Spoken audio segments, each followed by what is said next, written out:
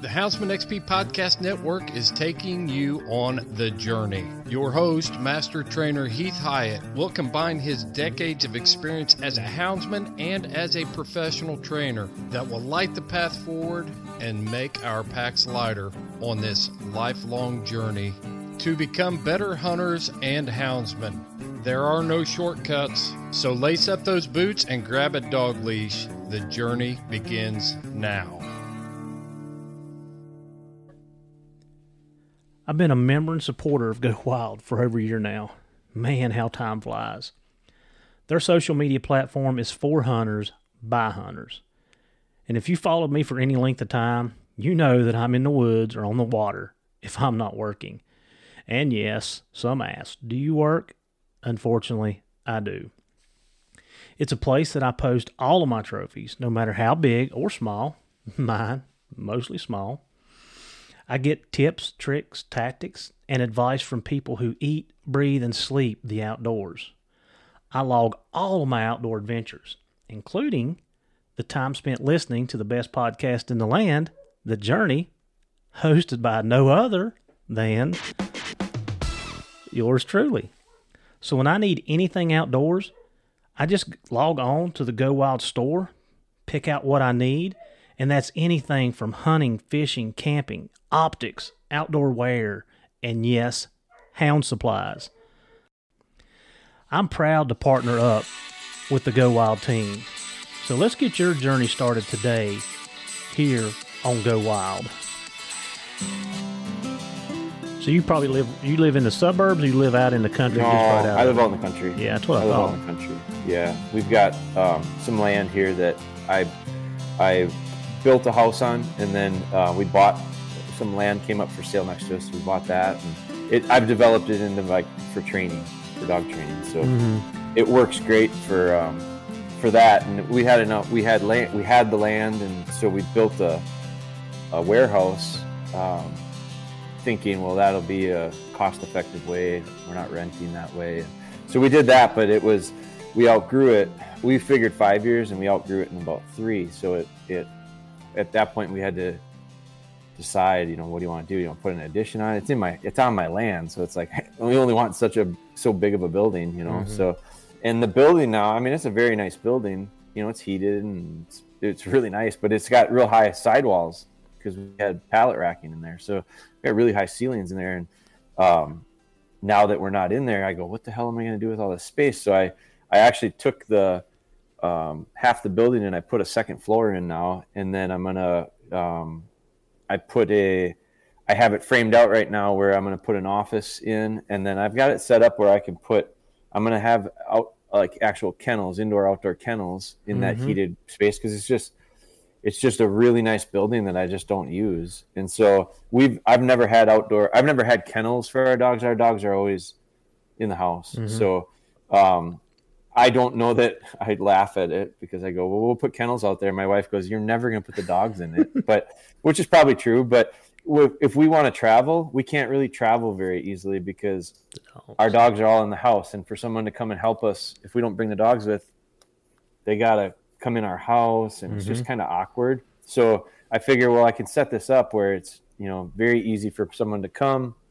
It's key lock or code lock or whatever. They can go in, they can take care of the dogs, feed, water them, and then they don't have to kind of shuffle them the way we do here at our house. Yeah, no, that's always a big undertaking, is when you go on vacation. And I've got 14.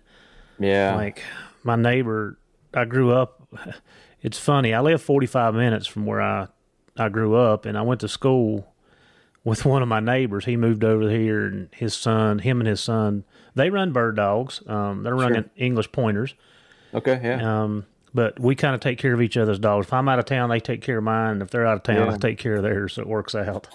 Yeah, and if you got a good setup, it's not bad, But like ours is such a cluster because they got to come in the house. 3 of our dogs we don't kennel at all. They're just, old dogs, and they lay on their beds. And then we always have some puppies in training that are in crates, and it's like, they're in my mud room, and it's like, I don't want to have to, we let them out to go to the bathroom. I don't want anyone to feel worried that the dogs will run off or anything like that. So I feel like if I can get this set up nice, where it's easy, where someone can just come in, the dogs have a fenced in run outside, and then they can go in and out and keep it clean, keep them fed, keep them watered, and we'll be back. Yeah. But we don't do it very often. And I'll be honest with you, whenever we travel, if I don't bring dogs with, I feel like we forgot. I feel like we forgot something. So it's like we don't do it very often, but if we ever wanted to, we could then.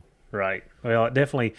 So one of my goals is to have an indoor-outdoor kennel too.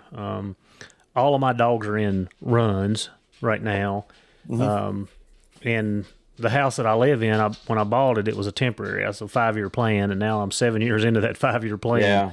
But I really would like to get a roof. I had a really nice kennel before, had a roof over it, had sides on it.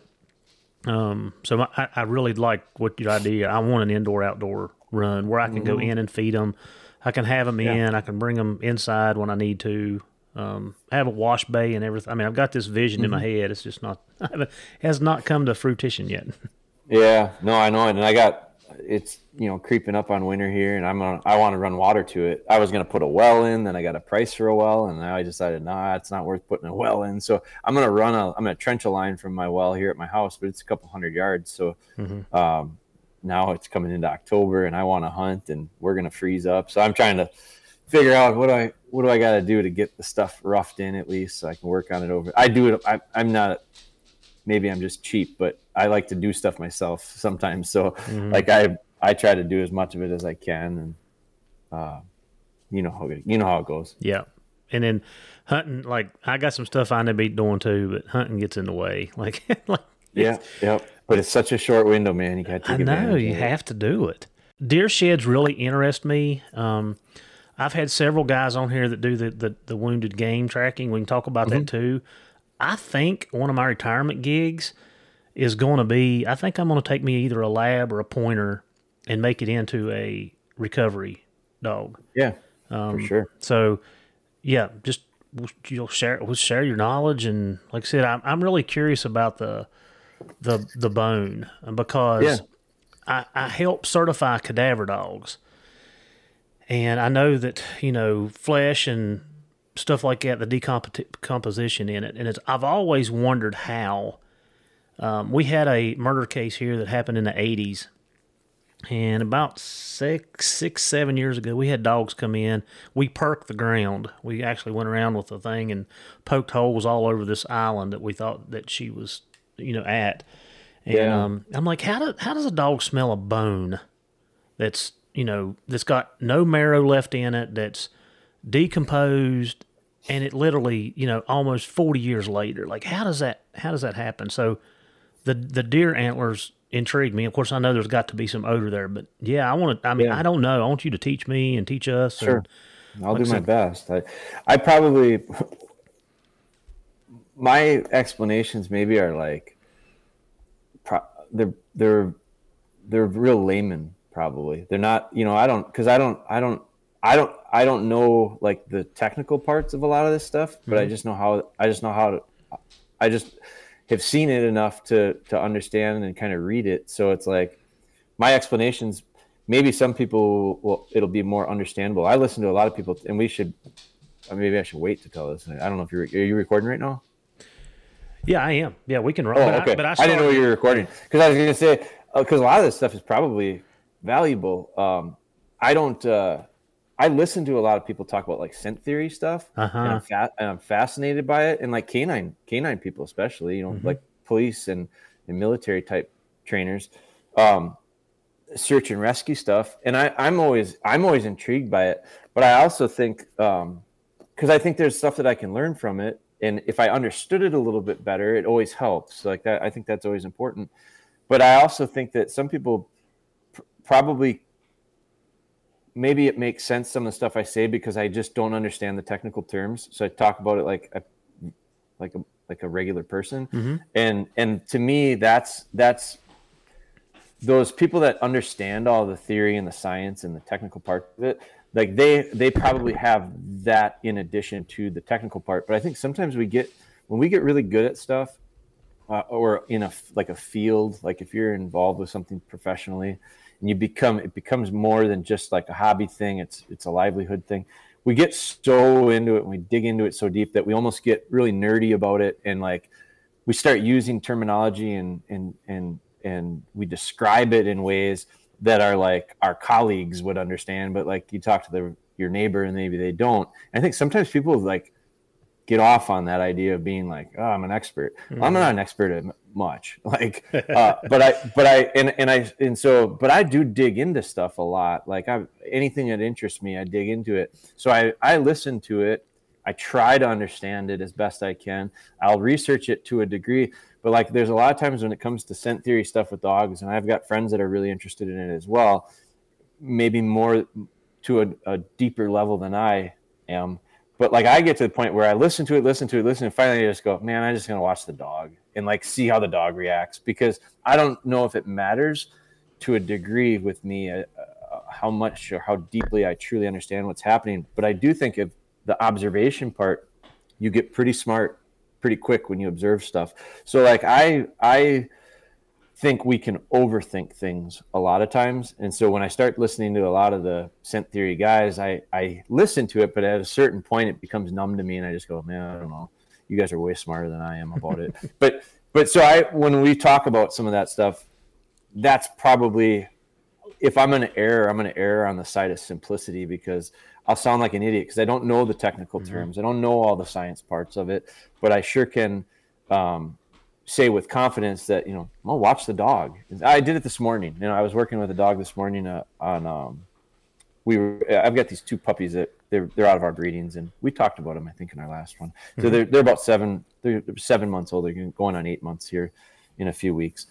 And I'm working them. I don't think I've done a real good job with them in developing their game finding. That's one thing I think I need to do a better job with the two of them.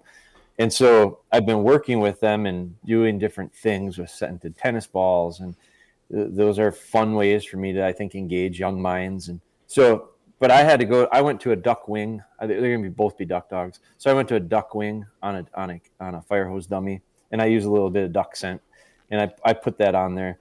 And I've been working them in lots of different scenarios, and they weren't doing very well with it. And that's why I've been doing it more.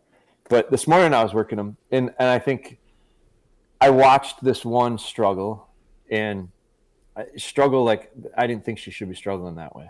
And so, but then I ended up, and it was kind of frustrating to me. So I'm pitching it into pretty dense cover, but the one dog's finding it just fine, the other one's not. And it's usually the opposite. So this one puppy that's doing really well usually doesn't do that well, and she struggles more. The one that does very well is the one that was struggling today. And I was a little bit frustrated with it. And I bring her in there, and I'm biting my lip because I want to tell her how she's an idiot. How can you not find this? So I go in there, but I'm encouraging her, and I'm trying to be quiet because I don't really want to be an influence in this. I want them to naturally have that desire to hunt. So I'm trying to just be quiet and watch. But by being quiet and watching, I started to pick things up on how she was hunting, and she was hunting a little bit short. And then I set her up on a second one, and she was hunting. She just wasn't holding the area very well. And I question, so this is where the science part comes in, where I don't know that I have the answer, but I know that it was an issue this morning. Like, we're dropping leaves here. So like literally leaves are falling. We haven't had rain. This is early for us. So we haven't had rain for weeks and weeks and weeks. It's extremely dry. I think we're considered in an extreme drought right now. And so the trees are very stressed. And so our color is early. Like we have a lot of color down here where I am. And I was up north of here a couple hours, and they get color a lot earlier than we do. Our color is actually more here than it is up there, I think, right now. It's due to stress. So the trees are stressed. And so the leaves are falling. And I don't know, what state do you live in? Virginia. Okay, so do you guys get good color? Do you have you guys go through a nice autumn color? Yeah, I mean, I'm looking out my window right now, and there's a maple tree right here in front of me, and the top of the tree has turned light green, and then I've got just a touch of orange coming through that. So, okay, so you see the same stuff we do. Mm-hmm. There's something about it. Now, we've got a lot of aspen, so we've got aspen stands up here, popple we call them. But so there's something about in the fall, the smells too. Like I go out and but it's leaves decomposing. And it only happens for a short period of time, but it's a very distinct fall thing. It totally brings back memories for me of like bow hunting with my dad and things like that. Like they're just burned into my mind. So I went out there and I'm looking at this dog who's struggling. And as I'm as it's starting to boil inside of me of why can't you find this thing, I take a whiff and I smell fall, and I was like, man, I my nose isn't that good, and I had this big huff of scent come into me, and I was flooded back to memories, but I started thinking about it, and I have another buddy that's a bird dog guy that I would call him a mentor of mine, and so I've talked with him about it. And in the summertime, we go and we work these bird dogs in our bird fields and stuff. And I've driven to his place, which is 6 hours away from here, and I've driven across the state to it. And there have been times where I'm in my car with the air conditioning on and the windows are up, and I drive by a field and I smell about 300 yards past where I drove by it. I smell where they just cut hay. Like it took a while for that scent to go through my vents or whatever it was and get into my truck. And it smells like somebody just mowed the lawn. Mm-hmm. So it's like this powerful fresh hay cut. And so I was talking with him about that. And he said, boy, there's days here where the farmers will take off their hay and my dogs struggle for 24, 48 hours after that. It just, their noses don't work that well. And so, but I'm looking at it and I don't know why. I don't know the reasoning. I don't know any of that stuff. But when I was out there with that little dog that was struggling to find a duck wing on the dummy, and I smelled that, I went, boy, there's a lot of shit going on right now, smell wise. And so whatever, and here's another thing I observed. It was an east wind, and we don't get very many east winds. So we've had a northeast wind today. It was southeast all weekend, and I duck hunted this weekend. So that's why I was kind of paying attention to some of the wind stuff. Well, I looked at it, and instantly I realized northeast wind today.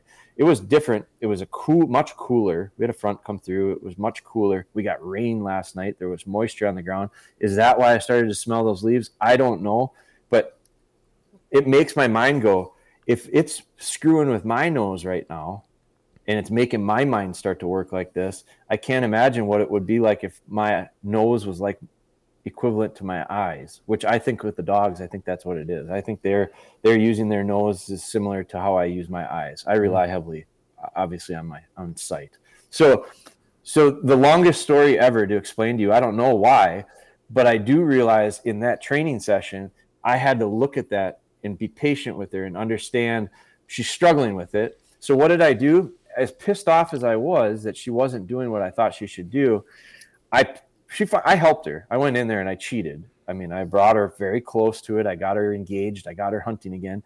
And then she found it. And I read that. I saw it in her body language. She had to get really close to it before her tail changed and her breathing changed. And I went, oh, she's got it. And as soon as she did, I started backpedaling out of that woods. I got out of there and I went back to the blind. I'm working on out of a little dog blind. So I went back to it. I made her bring it all the way back to the starting spot. Then I took it and I walked her back into that cover.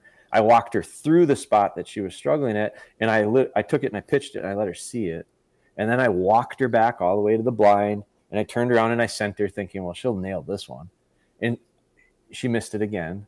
She eventually found it, brought it back. And so here I am in that training session. It's not going that well. It's all nose work. And I realized as much as I wanted to quit, I didn't want to quit on those last 2 reps because they were crap. Like she just didn't do very good. And I don't like putting a young dog up. She knew I wasn't real thrilled with her. And so I don't really want to put a young dog up in that situation. So what did I do? I took her and I put it back in the same spot and I reran it. I ran it twice in a row. It was the exact same thing. And what did she do? She went right to it, picked it up, brought it back to me. I don't think she used her nose the way I wanted her to the last time. I think she had to use her nose throughout that session. She probably made 5 or 6 retrieves. It wasn't great. It wasn't the worst thing in the world. Like we didn't not find it, but it just didn't go as well as I'd hoped. And then I finally got something that was halfway decent. And I decided, you know what? Now is a really good time to pet her, tell her I like her, and then go put her up. And that's what I did. So the idea of like what I think we're going to be talking a lot about with shed stuff is those noses are something that, first off, I do think it's so heavily inherent. You can't train them to do it. I can't train dogs to use their nose. They they do it anyway. And even the dogs with the worst noses, they're pretty good, so, but you can tell some dogs have better ones. Some dogs and I don't know if their noses are better, if their brains are better and know how to use their nose. Like, I think that's sometimes part of it too. But the idea of this little dog is a duck dog and she's a lab, and that makes total sense.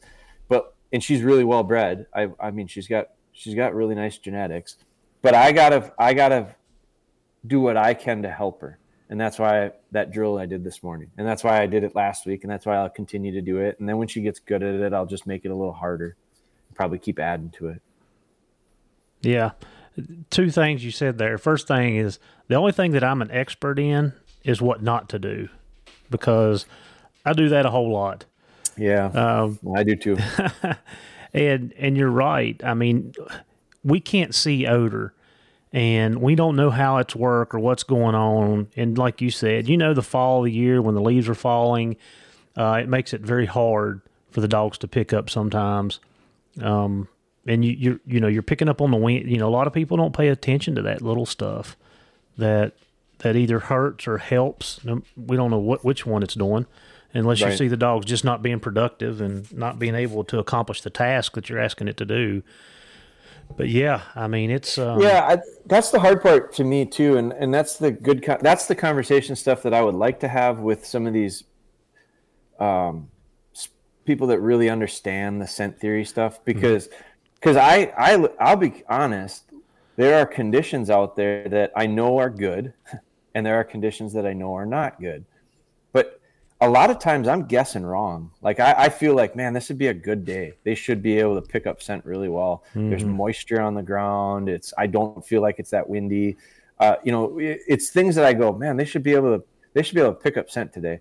And here I'll go out and they'll, in my opinion, struggle. And then there'll be days where I feel like this is going to be really tough scenting conditions, and they look like absolute rock stars. And I go, I don't know a damn thing about it, but I certainly know how to watch it. But it just doesn't.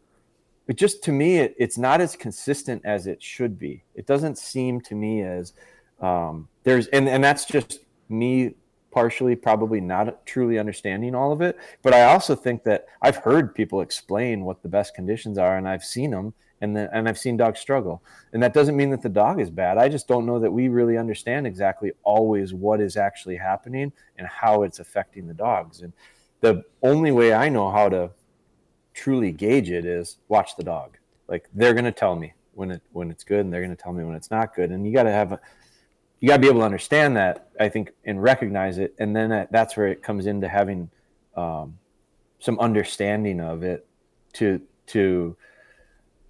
maybe, I go back to the word of patience a lot, but at times you have to be patient and realize it's just not ideal. It's just not perfect. And as soon as I do think this, as soon as you start getting upset about it, think about the last time you struggled with something, because it probably wasn't that long ago. I struggle with stuff every day.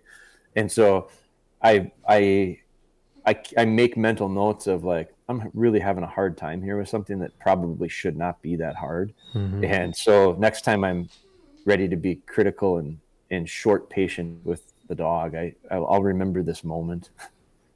Yeah. And one thing about the environment and odor or scent, whichever one you want to call it, is what you're getting right now in a minute from now is going to be different.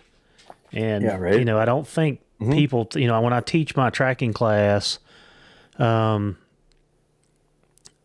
I teach my tracking class and I'm teaching new handlers to read their dogs, that's what I try to explain to them, that, it is changing, by the second, by the microsecond. And you look at, when you look at the contamination, and you look at decomposition of odor in the ground where they stepped and all that stuff, like, it's never, ever the same, ever.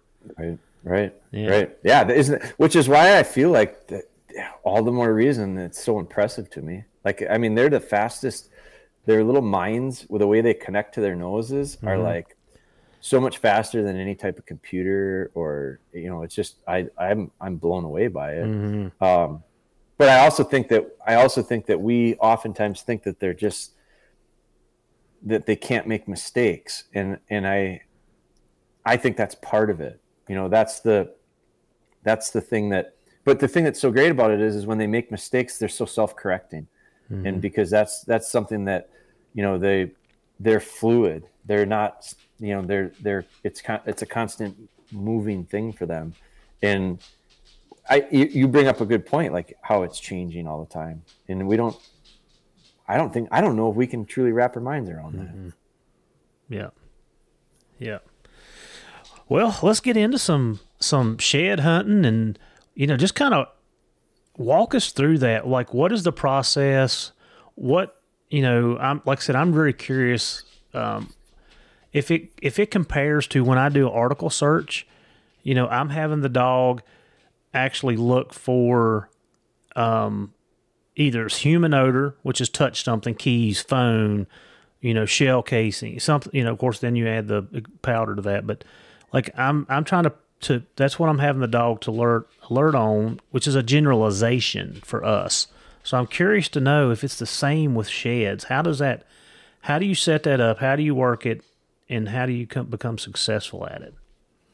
Yeah. So the thing that I probably, and I don't know much about, I'd be interested in learning more about like the searching for objects type things for you. How did you describe it? What was the article search? Article searching. Mm-hmm. So like, I feel like there's probably one difference. I'm assuming there's a difference. When I train a dog to shed hunt, I want it to be something that like, I don't turn it on or off. Like I just want it to be on all the time. So like, I feel like when you're article searching, there's probably designated areas that you kind of go to that because you're pretty involved with that. Like they're not article searching the entire world. They're article searching target areas, I would assume, where you go, there's a crime here, or there's something in particular that there's a reason for you to feel like this spot is the place. Now I call that, for me, I would the closest parallel for me would be like holding an area like with a bird dog, like as a gun dog. Like I would want them to go to an area. I want them to hold the area because I feel confident that I'm in a spot that it's likely you're going to find it or find some type of clue that's going to lead you to it. So like for shed hunting, unfortunately, and you can do that if you're a duck hunter, because if I shoot a duck and it sails, or I shoot a duck and it drops, like what do we as hunters? One of the things that you're reminded of it every year, the first hunt. Like we went on a teal hunt a couple weeks ago because it was the teal opener here, and I always see it happen, myself included. I know it's going to happen, and I still don't prepare us for it properly. But we come out that first hunt, you come out, you get set up, you're all excited. The first birds work decoys, the first opportunities to shoot, you shoot, everyone's excited, you see birds go down. That's one of the most likely birds that we lose. And the reason is and you can, back in the day, I used to pheasant hunt quite a bit, and we'd be walking in fields and you're all excited, and the first bird flushes and you shoot it, and there's maybe multiple birds, and you boom, boom, boom, boom, boom, boom, boom, and you're excited and you want to shoot the next one. You knocked one down, you want to get a second, and one of the first birds you lose, one of the most likely birds I would say to get lost, are the first ones. And the reason is because we don't mark them, because we are excited. We're in the moment. When we shoot ducks, I hate shooting ducks on the water. I just don't feel like, I don't feel like a sportsman. I feel like kind of a killer. And I'm not saying water swatting, and I don't care if people do it. Like, trust me, I've done it a lot. But me personally, if a duck is on the water, I'd prefer to get them up to shoot them. I don't care if they get up for a split second. I just feel like a little bit more of a sportsman, but I also think that I get a better chance at killing them, because when I get them up out of the water, I got a lot more target to hit. And so but once they're crippled and they're on the water, I just don't like shooting them. It's a personal thing. I just don't like shooting them on the water. So instead, I would like to send a dog for it. Well, you hunt with a duck hunter long enough, duck hunters that have duck hunted long enough, and myself included, I know it. I just don't like doing it. You better cover that bird, because they're tough than hell, and they'll dive and they'll escape and they're going to get away. And it's not like training where you threw a dummy in the water and it's laying there. Mm-hmm. So when we first shoot these first birds, first off, we don't mark them, because we're too excited. So now we've got like kind of an area where we think the bird is, but I'm really bad at marking stuff when I don't pay close attention to it. The second part is if I'm not covering these birds and killing them dead, like right now dead, your chances of recovering them drop a lot. So we miss these. So when we have that opportunity, we can take a dog, when we do a good job marking it, when we do a good job covering them, we can get them into an area of the thickest cover, and I can give them a hunt command, and they can hold that area, and find it. And so it's a target. It's a search area that's kind of, it's not the whole marsh. I don't want them hunting the whole marsh. I want them going to a certain spot and now hold that area. The difference with a shed dog is I have no idea where those sheds are. I mean, I can tell you, like, I find most of my antlers somehow related to food, because now we're going to start thinking about why deer shed, why they shed, when they shed, how they shed. So most of the antlers that I find are somewhere close to a food source, and that has to be a late season food source. So now it narrows it down even more. So, and the reason is because it's just a matter of time. Like when antlers fall off, it's all about timing. And so there's a certain point where that deer's body releases the antler, and it literally just, I mean, it can go from rock solid being there. I've seen this at deer shows where they literally have these, they can grab them, they can pull on these antlers, they're not coming off. And minutes later they fell off. Like, because it's a thing in the deer's body.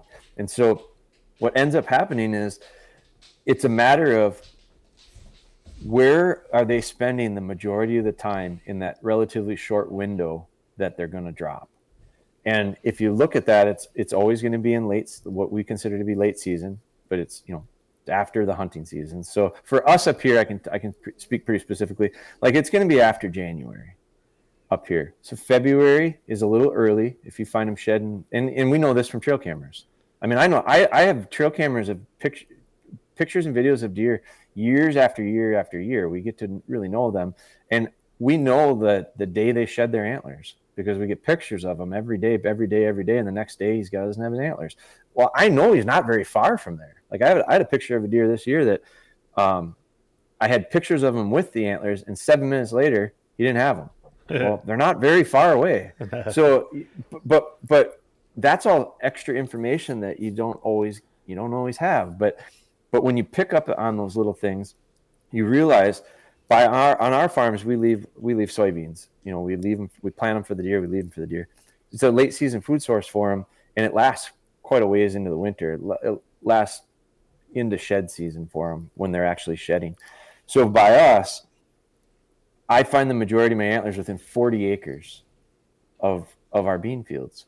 And it's because they spend an awful lot of time in the food itself at night. Mm-hmm. And then they go and they lay down, and you'll find a lot of shed antlers on the edges of food sources, like in the 20, 30 yards off of the food source. It's because a lot of times those deer, what they do is they go in and eat, and then they go lay down. Yep. And they spend a lot of time there regurgitating, chewing their cud. And so if you look at a 24-hour window, they're back in the timber maybe less than 40 acres. By us, it's not, they're not that far off. They're spending the majority of the day there in their beds or within relatively close proximity to their beds. And they don't bed in the whole woods. They bed in specific spots. They bed in specific types of cover. So they're spending a huge amount of the daylight hours there. They're walking trails, and we have snow up here, so they're path of least resistant creatures. They got to burn the least amount of calories to consume as many as they can. So they're going to walk in the trails. So they walk these trails to the food source. They spend a large amount of time in the food or bedded very close to the food, because then they'll get back up and eat, and they'll lay down, they'll get back up and eat. So if you take a 24-hour window, those deer they're not that many places. So we spend a large amount of our time hunting those areas. But now you start taking like a 40 acres square all the way around, let's say it's a 40-acre field, you start adding those 40s up, you got 300, 400, 500 yards or acres of stuff. I don't know exactly where they all are. So when I take a dog through the woods, they got to I want them kind of working like a pheasant dog as far as like quartering and covering ground that way. And so I don't need, when I get into areas that are like high probability, I'm finding a lot of beds, that might be like your article search where I slow down, maybe even stop and just let them hunt the area. And if I need to encourage them to make them think there's something there, I might give them a hunt command. But I'm not walking through the woods giving them hunt commands all the time, because it'll lose all of its value to the dog, because all they're going to do is hunt and not find stuff. Right. So I only use it in certain situations. But what I want that dog to do is I want that dog to have in the back of its mind that as I'm running through anywhere, because you can find shed antlers in the weirdest spots. They might happen to be at that out of the ordinary location the minute that antler falls off, and now all of a sudden you find them. We found them in really weird places before. So I don't want the dog to not be hunting when it's in those spots. So I have this dog to start figuring, I want them to start figuring out that there are certain things, and a lot of times it's scent related, but it's also visual, because I want them using their eyes. If something sticks out to them visually, especially early on, I want them to start associating it with what I consider to be a reward. And for my dogs, I really motivate them with retrieve. So I want them constantly thinking there are certain things out here that if I see one or I smell one, I should pick it up and bring it back to him, because he gets real excited. He likes that. It's their reward and my reward. And I feel like this is back, for me, it comes back to the idea of me working with my dogs. I think some people think that shed dog, for shed dog guys, it's sit in the truck and drink coffee and let them fill the back. It doesn't, that's not how it works for me. I walk a lot more with a dog than I do without a dog. It's more fun to me to shed hunt with a dog than it is to shed hunt without, but I've shed hunted without dogs for years and years and years before I started doing it with the dogs. And I love doing it, because for me, shed hunting it's great exercise. There's a lot of value in the information I get out of finding antlers. For me personally, it's a way for me to become a better deer hunter. It's a year-round thing. It's just something that I really, really enjoy. And it's a time of the year, I'm doing it in the spring when I don't have a lot of other things to be doing. So the reasons I do it are there's quite a few of them, but I really just trigger these dogs to recognize, see something or smell something, it's worth investigating. And if I investigate it and it actually is one of those things, that's my reward. It's not the antler itself, because I don't let them chew on them. I don't let them play with them. They're not, it's not that. It's the idea of I get a retrieve. Mm-hmm. And that's what my dogs live for. So I think you have to, I think there's advantages to having dogs that, for me, there's advantages to having certain types of dogs to do this with, because I gotta figure out how to give them that kick that they need, that rise that they need. And that to me is, oftentimes it's the retrieve, which equates to the reward for them.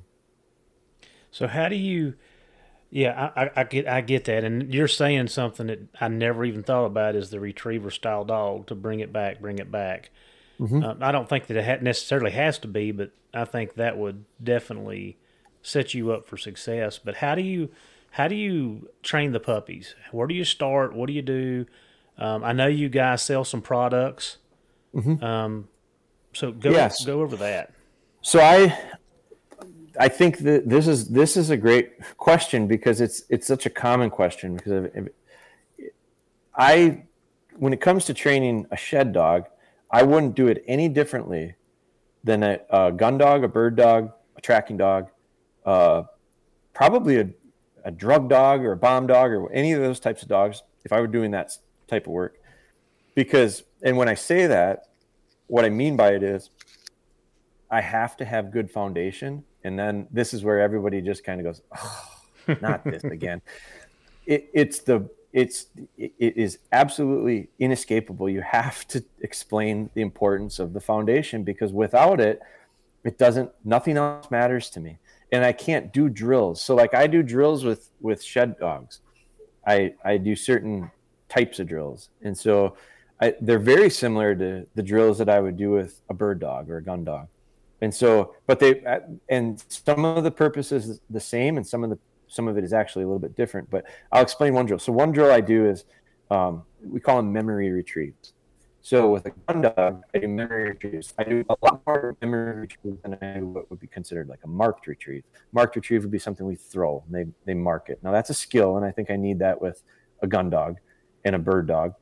But I don't necessarily need that with a shed dog. And I think a lot of people go to that because everybody knows when you throw something for a retriever, they go out and they get it and they bring it back. But the part that is missing there is, if you just throw antlers for dogs, you can get them to go pick them up and bring them back. And then folks will go into the woods and go, yeah, it didn't work. They won't pick up the antlers. They run right by them. And I know why. It's because in the training, all you did was throw things for the dog, and they went and got it when you would throw it. But if you don't, unless you're shed hunting and a buck runs in front of you and drops its antlers in front of you, your dog is not going to be visually cued to the idea of picking up an antler. Like it's not triggered that way. So they're going to be confused because you're missing parts of this puzzle for them. So a memory retrieve, I'll describe it. I'll heel the dog with the dog on heel. And I walk the dog out, and I can pitch an antler or drop an antler or object, any type of object, and drop it in front of me. And the dog's got to sit and watch it. And then I'll tell the dog no, and I'll heel him. I'll turn 180 degrees, and I'll walk away from it. And so I create some distance. I walk away a certain, and when they're young and little, I don't go very far. Mm-hmm. I'll go 4 or 5 steps, turn back around, get the dog to look back down. A lot of times I'll actually use like a mowed path for this because it's really easy. Walk a straight line, turn around, look down that mowed path, and see the thing that he just threw. I mean, he threw it 5 seconds ago, but that was 5 seconds ago. It wasn't throw it and go. It was throw it, watch it, turn around, walk away, turn back around, see it, and then I send the dog. Line them out and send them however you're going to do it. So then the dog runs out and picks it up and brings it back. Well, that's pretty easy. Most dogs can do that. But then you can start to add distance, and you can start to add time, and you can start making it longer, delay, basically, you're building in there. And so you can start to get to the point where I can send dogs on 1,000-yard retrieves. Well, I can't throw it 1,000 yards, but I can walk a dog 1,000 yards away from it if I want. Now, that's an extreme, but 10 yards, 100 yards, 150, 300. You can start to stretch these dogs out by setting up these memory-type retrieves. But the other thing that I'm gaining with it when it's a shed or a shed antler training dummy, which is what I kind of use to start out, and I'll explain that in a minute. But I start to get the dog to understand that object, the big reward that I found and got to bring back and made Dad real happy about, wasn't something that was thrown. Because by the time you put that delay in there, that dog's forgot about it in its short-term memory. But its long-term memory is being developed to run back to that spot. And those are two different things in a dog. Short-term memory is like, if the dog makes a mistake and you correct them, you got to do it quick. Like the timing has to be there, because if you miss the timing, the dog doesn't correlate the correction with the action. And so you got to have that timing right. That's short-term memory. The long-term memory part of it is and field trial guys know this, like your dog sees a bird go down and then another bird and then another bird, and the dog has to remember where those first, second, and third birds were. Mm-hmm. That could be minutes later. It could be a long time later. That's a skill that a dog can have. They can build in that long-term memory. But this drill creates that, where the dog's forgot about it short-term, but he remembers it long-term memory. But the thing that he gains by running out and picking up that antler at the end of the row or whatever it is, now the dog just realizes these things don't necessarily get thrown. They can get picked up when I just see them on the ground. And so now it's bridging a gap with a dog that struggles to pick up the antler, but they'll pick it up they'll pick it up and they'll recognize, oh, it's on the ground. It's the object that Dad gets excited about. It's my opportunity to get a retrieve, and I bring it back to him. So that's one drill that I'm doing. Mm-hmm. The Journey on Houndsman XP has teamed up with One TDC. This dual-action support for oral health and mobility in our dogs. This unique supplement is so effective that it is recommended by top veterinarian experts worldwide to maintain and improve our dog's health in 4 different areas. Their oral health, hips, joints, and muscles, skin, coat, energy, and recovery. Guys, I've been using this product for the last 6 months, and it has been a game changer for me. If you're looking for something to help with the overall health of your dog, go to worksowell.com and give this product a try. It is highly recommended by Houndsman XP here on The Journey. Do you like to be outside like I do? Hunting, fishing, hiking? If so, Onyx is the app for you. I've been a loyal Onyx user for years. It's the one app that I can honestly say I use daily. While hunting, I know where I'm at all times. I mark trails, bedding areas, feeding areas, and the list goes on. In my travels, I use it to pre-scout all the new places that I am blessed to hunt. Last year while hiking Yellowstone, I used Onyx to map out the trails and know the difficulty of each one. And here's a secret. I mark all of my favorite fishing spots on Onyx. It's been a game changer for me at work. I've used it multiple times to get in touch with property owners. Onyx has so many great features and tools, you can literally use it in your everyday life. It is by far the best mapping app on the market. And hey, it's approved by yours truly at Houndsman XP. So when you go to subscribe to Onyx, use our code HXP20 and get you a discount. So get your journey started with Onyx and know where you stand. So that's a drill. Now, that drill is simple. It's a very easy drill. I do it a lot. I do it a lot with all my dogs, shed dogs or otherwise. But if you break that drill down, because you just asked, what do I do with these puppies? Well, I can't do that drill if the dog doesn't know how to sit and be quiet. I can't do that drill if the dog doesn't know how to heel. Like even if the dog is heeling on a leash to do that, it's a pain in the neck because I got to get the leash off. I got to make sure the dog doesn't break. So ideally, I want the dog to be heeling off lead. And if the dog doesn't heel off lead, I mean, you can do it on lead too, but I actually have, when you start talking about product stuff, like our company is products that I think make my life easier as a trainer. So one of the things that we have developed is it's a version of a British slip lead, basically. Mm-hmm. But there's trainers that I used to train with that had a very similar product to what I have, except theirs was a little bit more complicated. It had more pieces to it, and I didn't like all the pieces. So I found a guy in Iowa that makes tack gear for horses, and he made it exactly how I wanted it. So it's just it's a short leash that clips onto a slip collar with with an adjustable tab, so I can adjust the thing so it doesn't fall off the dog. So I can tighten it up so that it's snug, but won't fall off the dog when the dog runs. But it leaves a little tail, like a little length that I can clip onto with a little ring to my lead. But it allows me to be able to hold on to it and steady the dog up. And so when I'm doing retrieving stuff, I can do that. But then I can also, the value of it for me is when I go to off-leash heel work, I'm heeling them with that leash and collar. We call it an adjustable leader. So I'm heeling them with the leash and the collar. Then I can take the leash off and unclip it, and the collar hangs down, and that little bit of extra collar that's long has weight to it, and the puppy feels that. And so they think that they're still on the leash because for the whole time we've been heeling with it, if they got out of heel position, I would give them a correction. And so they knew when they were on leash. They've learned very quickly, I'm on a leash, I got to listen. Well, as soon as you take them off the leash and you have nothing on, they know very quickly, I don't have anything. He has no control of me whatsoever. And then they can do stuff and there's nothing I can do about it. So by having that collar with that tab that hangs down, whether I'm clipped to it or not, they're not sure. And so sometimes it's a tool that I use to transition them from on lead to off lead. And eventually, so I'll heel them with that off lead. And eventually I can take that and I can get them so good at that and realizing I got the collar on, but he really doesn't even have it, because I'll tell him to sit and I'll walk away from him and they'll realize I'm not even connected to the guy, but I still feel this thing. So it's a transitional tool that I use.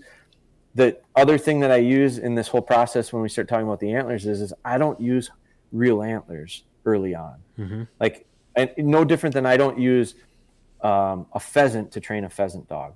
Like I eventually, yes, but to start out with, no. To start out with a pheasant dog, I'll start, with all my dogs in retrieving, I start with a balled up sock. It's very lightweight. It's very soft. When they have little sharp puppy teeth, their teeth get into that sock. They almost can't spit it out. Their teeth will get hooked on it. Well, what am I trying to do is I'm trying to shape good hold with puppies. I don't want them spitting it out. I want them picking stuff up. I want them bringing it back to me. So I like to use a balled up sock to start out with. Then I'll go to these little puppy dummies. I make a puppy dummy we make our own dummies, and I make one that's specifically for puppies. I don't put much weight in it. It's lightweight. It's smaller, so it's a little bit easier for them to pick up. Then I make one we call our small dummy, that it's the exact same size, it's the exact same material, but it's got a little loop on it that I can throw. I don't put the throw rope on the puppy one because I don't want to give them anything to hold on to that isn't the body of the dummy. I want them holding that thing perfectly from day one. So I add a loop to it for my small dummy, and then I put weight in it. So I make it a little bit heavier. And so I incrementally get these dogs to start picking up stuff that's real simple and light to a little bit heavier, to a little bit more the shape of a bird. Then I can put some wings on it. Then I can add some scent to it. Then I can go to cold game. Then I can go to fresh killed game. I can take a lot of steps to get a pheasant dog to a pheasant. And I do, because if you go too big of a step, you run into a roadblock. Well, so when I first started training shed dogs, a long time ago, and I figured I had an older dog that was really good, and she was a bird dog and a gun dog, and I just started with antlers with her, and she started to understand this is just another game. It's just another fun thing. Smell that thing, see that thing, pick it up, bring it back to her. She was just a very, very natural retriever. So I bought a puppy with the intentions of just training her to shed hunt. That's all I was going to do with her, thinking I was really getting into it, and I was just like, this is what I want to do. So I bought this puppy. Well, she was probably 6 months old, and I took a small 4-point side antler, and I had done a lot of similar foundational stuff with her. I mean, she had a very good obedience, and she was a nice little dog, and I retrieved with the balled up sock. I did all the puppy stuff with her, and then at 6 months old, I threw this little antler for her, and she was excited about retrieving. She had a lot of drive, just a nice little dog. And she ran, and it was wintertime. I remember exactly where I was. It was kind of an icy, packed down road, and I took this antler, I threw it, she sat, she waited, I sent her. She ran up to it, and she slid. It was kind of slippery, and she went down to pick the antler up, and all I heard was yip, yip, yip, yip, yip, yip. She's like squealing, and I'm going. And she was a little bit softer dog too, and personality-wise. And she got up, and she turned and came running back to me. She had her tail tucked, her ears were pinned back, and I thought, what in the hell just happened here? And I sent her again. She was not going. She wouldn't go. Well, she poked herself on that antler. It wasn't a real big antler, but she poked herself. And I don't know if she got in the nose or the eye or whatever, but she's just, small little face, pretty sensitive, and a soft personality. And at that point was completely turned off. Wouldn't even look. I'd pick up an antler. She'd go in the other room. She thought the thing bit her. She absolutely hated it. And so I thought to myself, my God, I bought a dog to shed hunt with, and at 6 months old, I have her afraid of antlers.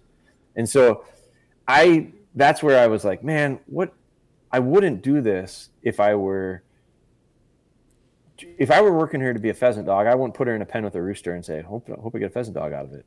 Well, that's what I did with that shed. So I started thinking about it, and I thought, why wouldn't I do something that looks? So this is kind of how I actually patented this. I went online, I did a patent, and I got a patent lawyer and all this stuff. But this is how our business actually started. Was I found a manufacturer in Minnesota that made training stuff for dogs, and I had him cast an antler, an actual like a 4-point side of an antler, and he did a cast on it, and he did it out of like a rubber material, started out with like a foam material. We did it that way, and it wasn't as durable as I wanted it to be. And so we made some adjustments to it material wise, but we ended up going with like this rubber material that would flex. So it looked just like an antler, and the tines were somewhat soft and flexible.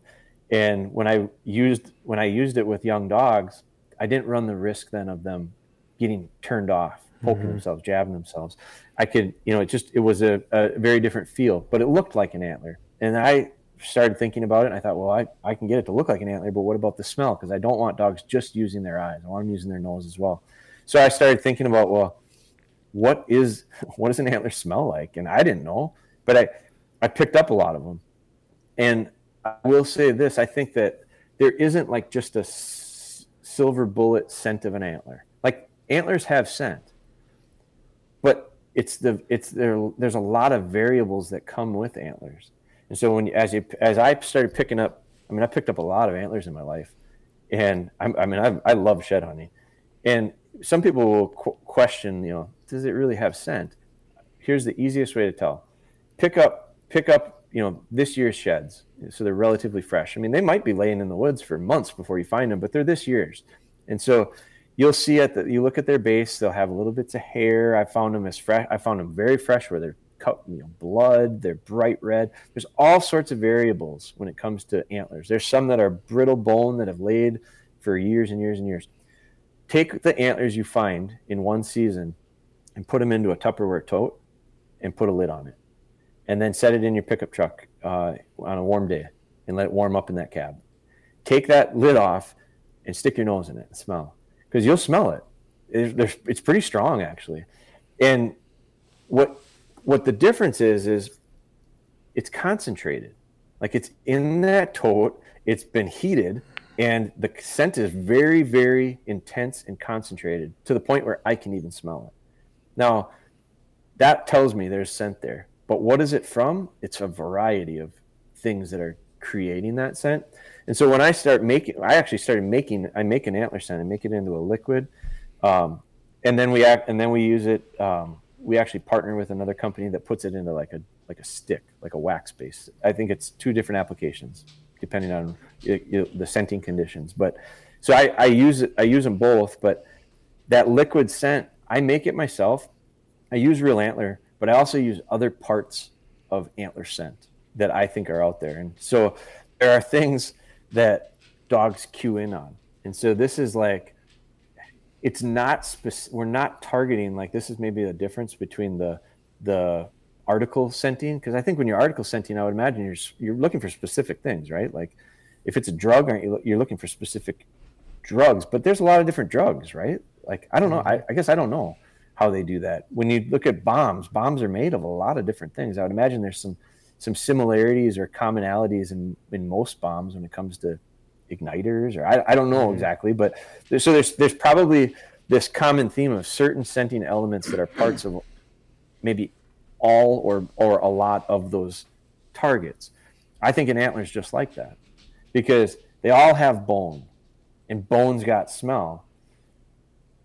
But a bone that's fresh and a bone that's 10 years old, there's some differences there too, because as it ages, it breaks down and creates. And I would imagine, like, I found some antlers that have almost like a pink hue to them, and I think it's a calcification. I think it's calcium, and I think it's triggered somehow with the sun. Like, there's something that as they bake in the sun, they turn. You see them in the desert a lot.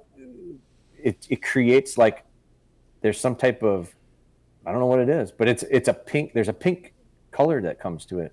There's fresh ones that you can see. I've got some antlers. I've got one here that I picked up last year that I can see the cedar rubbings in it. Like, I can see cedar because it was on a farm and we had cedar on it. I have some that are up north. I've shot deer that it smells like a Christmas tree because they've rubbed on some pines and there's sap. I've found some that have green mucusy.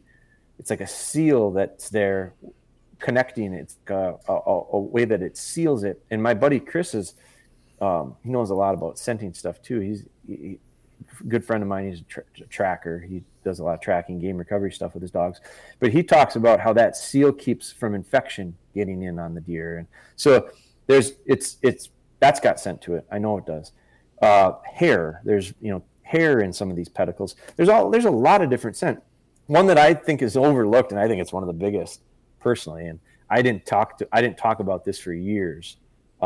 I don't care anymore. Like if people want to try to rip people off, they can do it. But one of the things that I put in our scent is I put urine.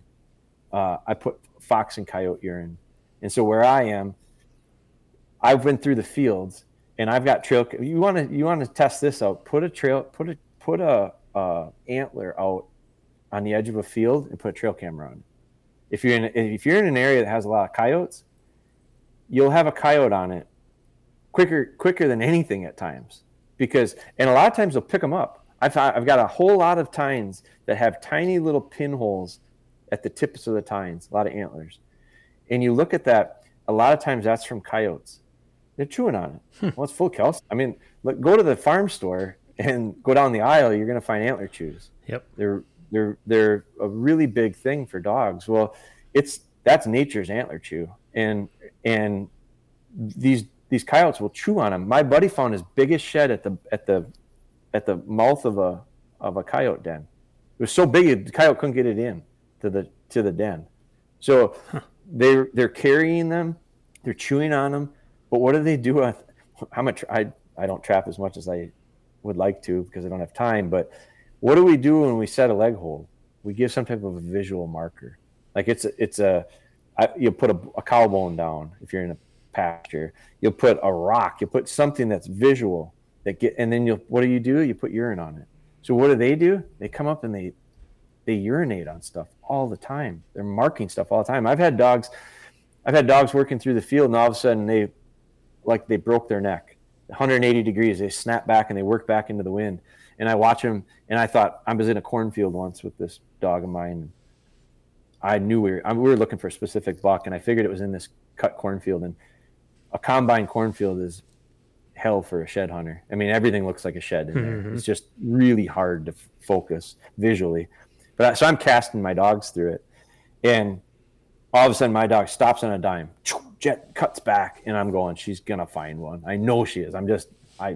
I know she's gonna have one, and she's working into the wind. She comes up to this one corn stalk that's a little bit taller than everything else that's the same height, and she's smelling it. I know exactly what happened there. A coyote pissed on it. I mean, that was a spot where the coyote marked as he was going along the edge. It stood up a little bit taller. It scent marked it. And so she smelled it, and then she moved on. No different than, a fire hydrant, yeah. So like everybody's left their scent mark there. So, but why do I want that in my antler scent? Because when my dogs go through the field, a lot of times that antler is going to have that on it. And I don't train dogs to go check that stuff. They check it on their own.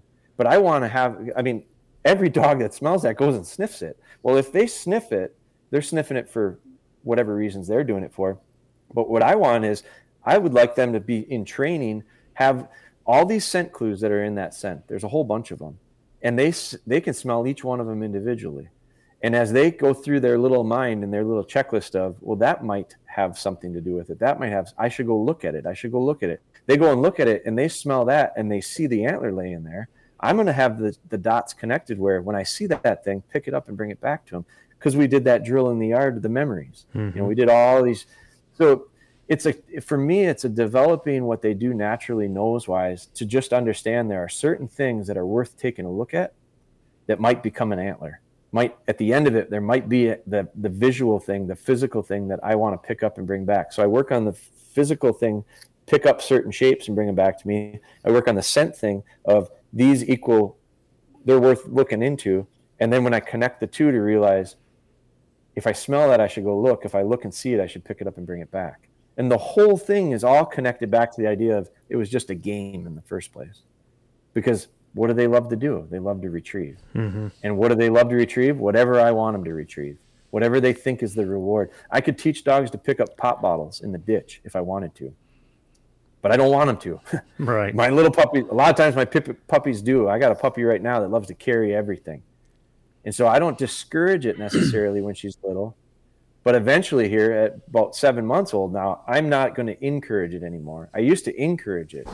Pick stuff up, bring it back to me. I count that as a retrieve. Now I know she's got the retrieve. I don't need her picking up. I had a Malinois here for 5 weeks. just in the last, she just went home last weekend. It's a friend of ours that I've trained her now 3 or 4 different times in short durations. And she is an absolute, one of the best noses I've ever had. I mean, she'll outwork my lab's nose. I'm quite certain of that. This dog's nose is super impressive.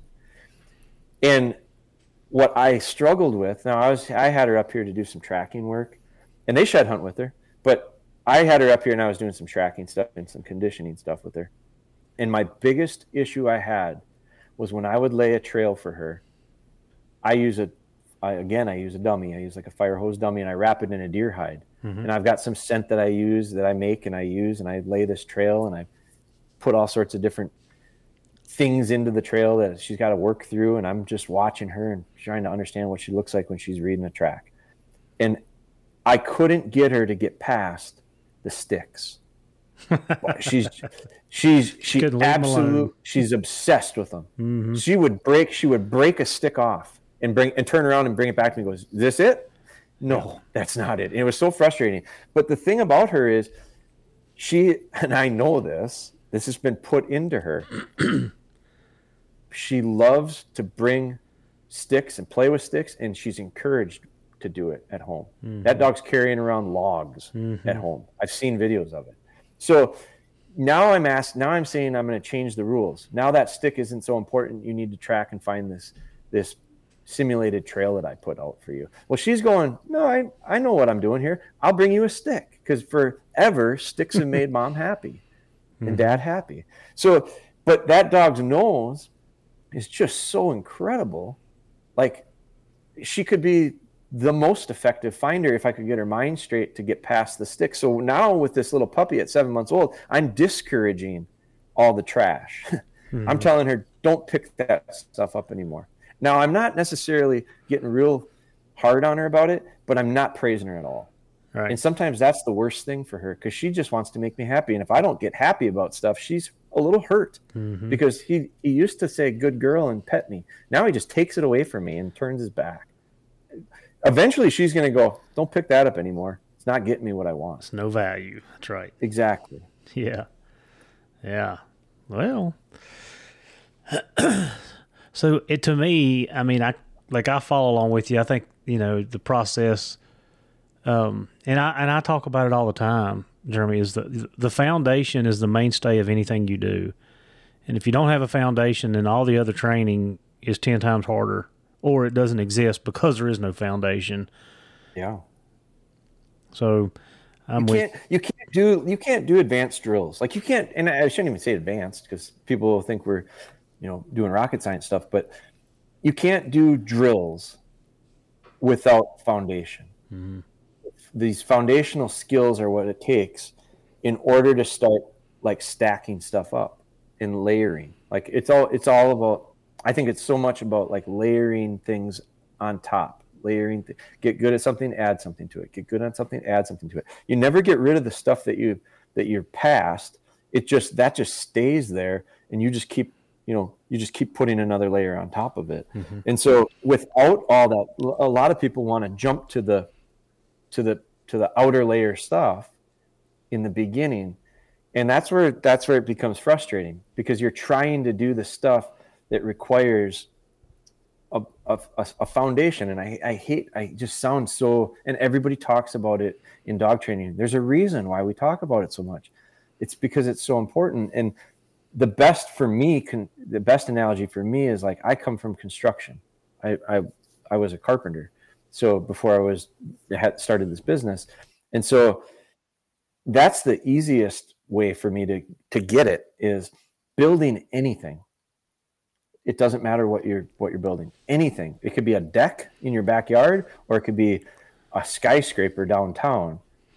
It all has to have a good foundation to start. And that's where we always start, right? Like, you never start by putting the roof on something. You never start by putting windows in. You have to like start at the very, very bottom, the foundation. Like literally, my buddy that I work with is building a house. He's had to dig the basement. And when they dug the basement, they found out he had a lot of really bad soil. So he started his house out with a change order because they hauled in like 18 loads of gravel. Well, why did they? I mean, it cost them a lot of money. Why did they do that? Because if they had built this big, beautiful house on that crappy soil, everything would go to hell quickly. Mm-hmm. So your dogs are the same way. And with whether you're shed hunting or not, and that's the other thing too for me is regardless, because our dogs do a lot of stuff. They don't just do. I'm not into specializing. Because I don't specialize. I like to hunt everything. So I want a dog that I can do everything with. And so when we regardless of what it is we're doing, take all the hunting stuff away. If my dog didn't listen to me, because I can only hunt for a short window of time. We just talked before this. Maybe we were recording at that time, but we were talking about how fall is such a short time, and it's precious the every day. And so we want to get as much stuff as we can done in that short window of time that we love so much. But for 9 more months out of the year, I won't be hunting with them. I can't. Mm-hmm. And I love to do stuff with them. So without the same foundation that's needed to do the stuff during the hunting season, whether it's shed hunting in the spring or bird hunting or tracking, whatever you're doing in the fall, the same exact foundation is what I need to go camping in July with the dog. I gotta be. It's just like have them be a good dog first, and then start adding the layers of the hunt part on. Well, one thing that I've seen, and you've probably seen it more so than I have, because my guys, it's kind of their job; they have to do it. But everybody thinks the foundation work is boring, and they don't want to do it because it doesn't, in their minds, it doesn't achieve the end goal. But foundation work to me is some of the funnest work to do with the dog. Like I can start shaping those behaviors and responses, and it's little tricks that you can do here and there, and you watch that dog grow. And I used to not like it, and now like it's one of my more favorite things to do. Mm-hmm. You know why I think people don't like it is, and I'm not saying this was with you, but maybe not. It was for me in the beginning. The reason I think a lot of people don't like it is because they don't know how to do it well, mm-hmm.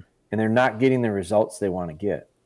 And so if you're not getting the results, it's frustrating. Mm-hmm. It's not fun. And if you don't know how to do it, it's hard to get results. And so I think this is partly why I think there's such a, and I'm not going to say it's like an overnight thing. It's been for a long time, but I think there's such a strong like advocacy right now for treat training. Mm-hmm. I think it's part of it is because you can get very good results very quickly, like very clear results very quickly by treat training, because the dog will do, especially young dogs, they're very clever, they're very smart, and they understand that process.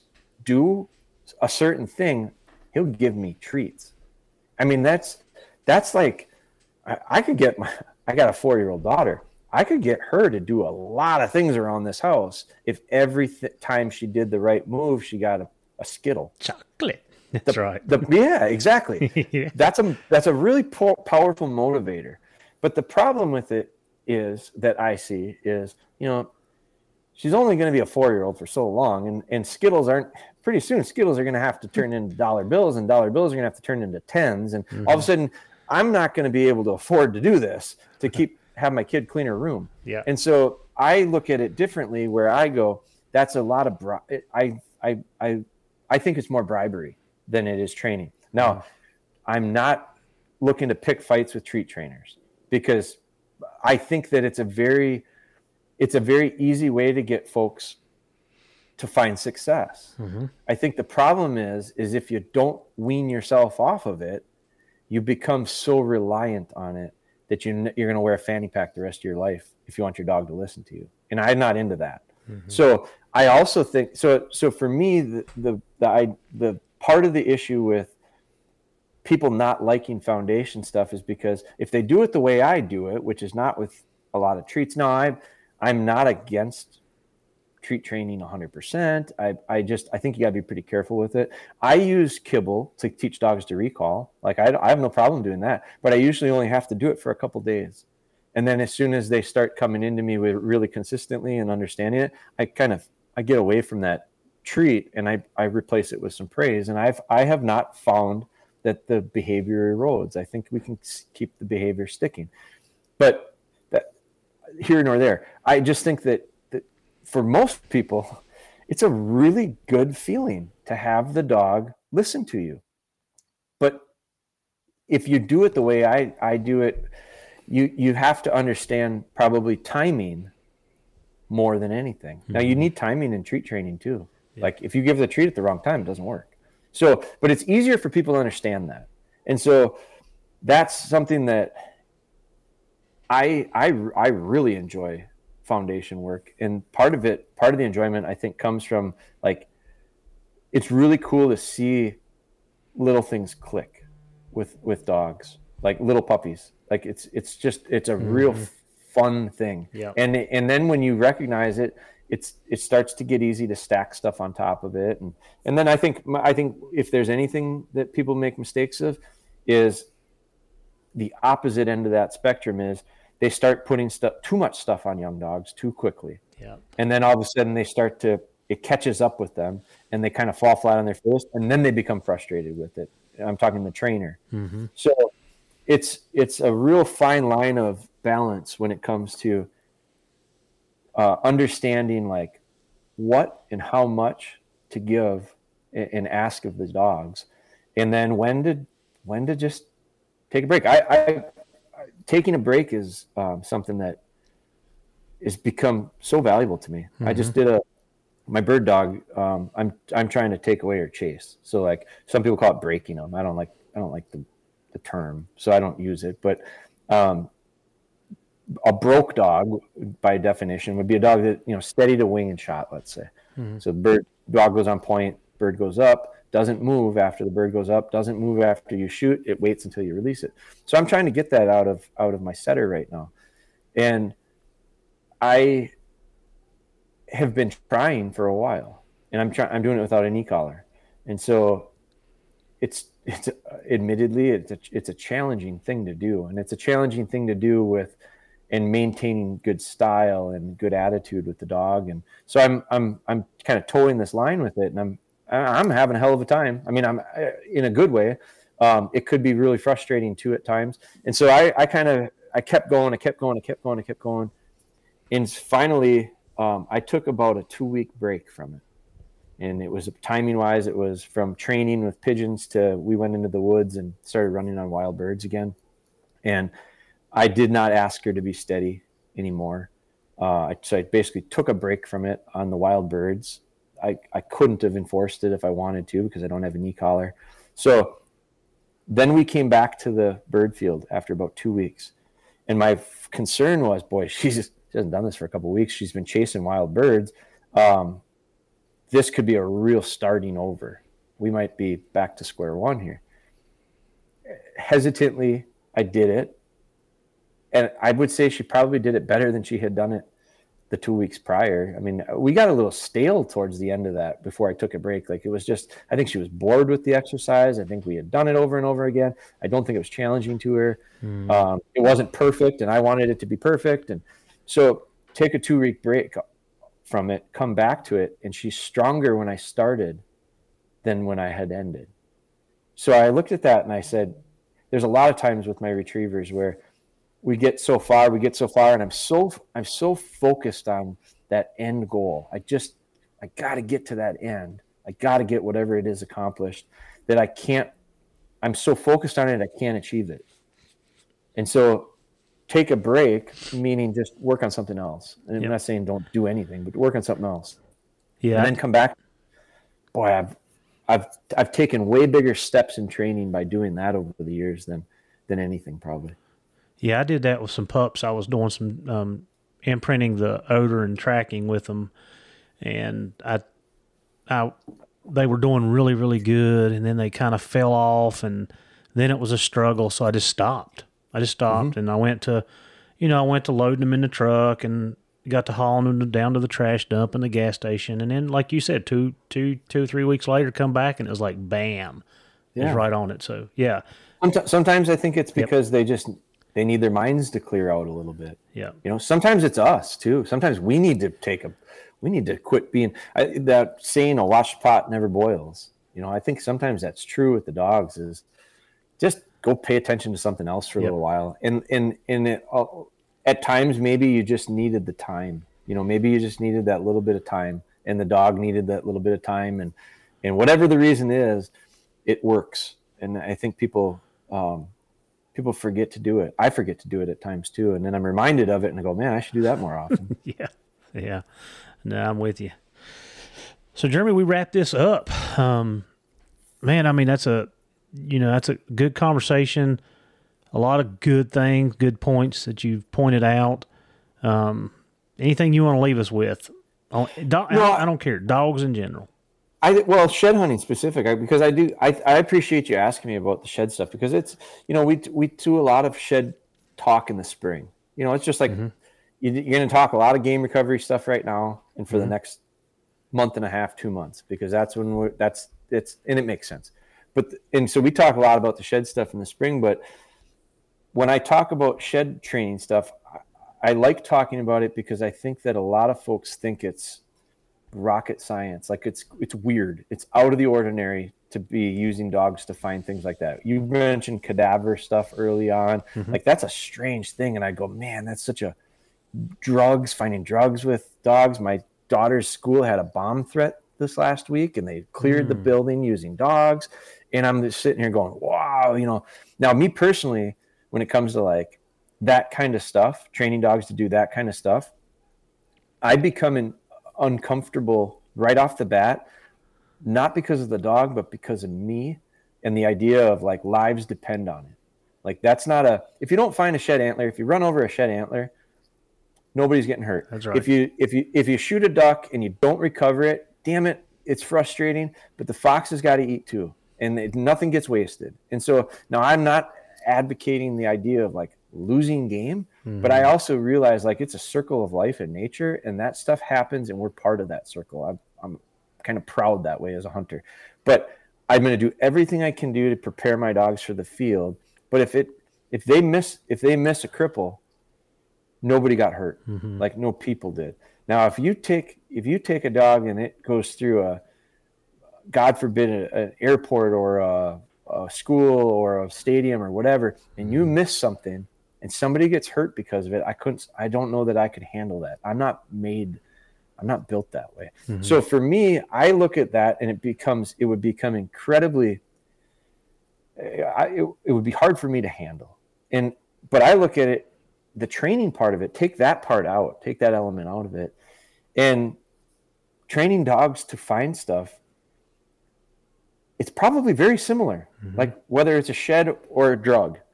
And the idea is the good ones, the good dogs, end up that way because I think it's good teams.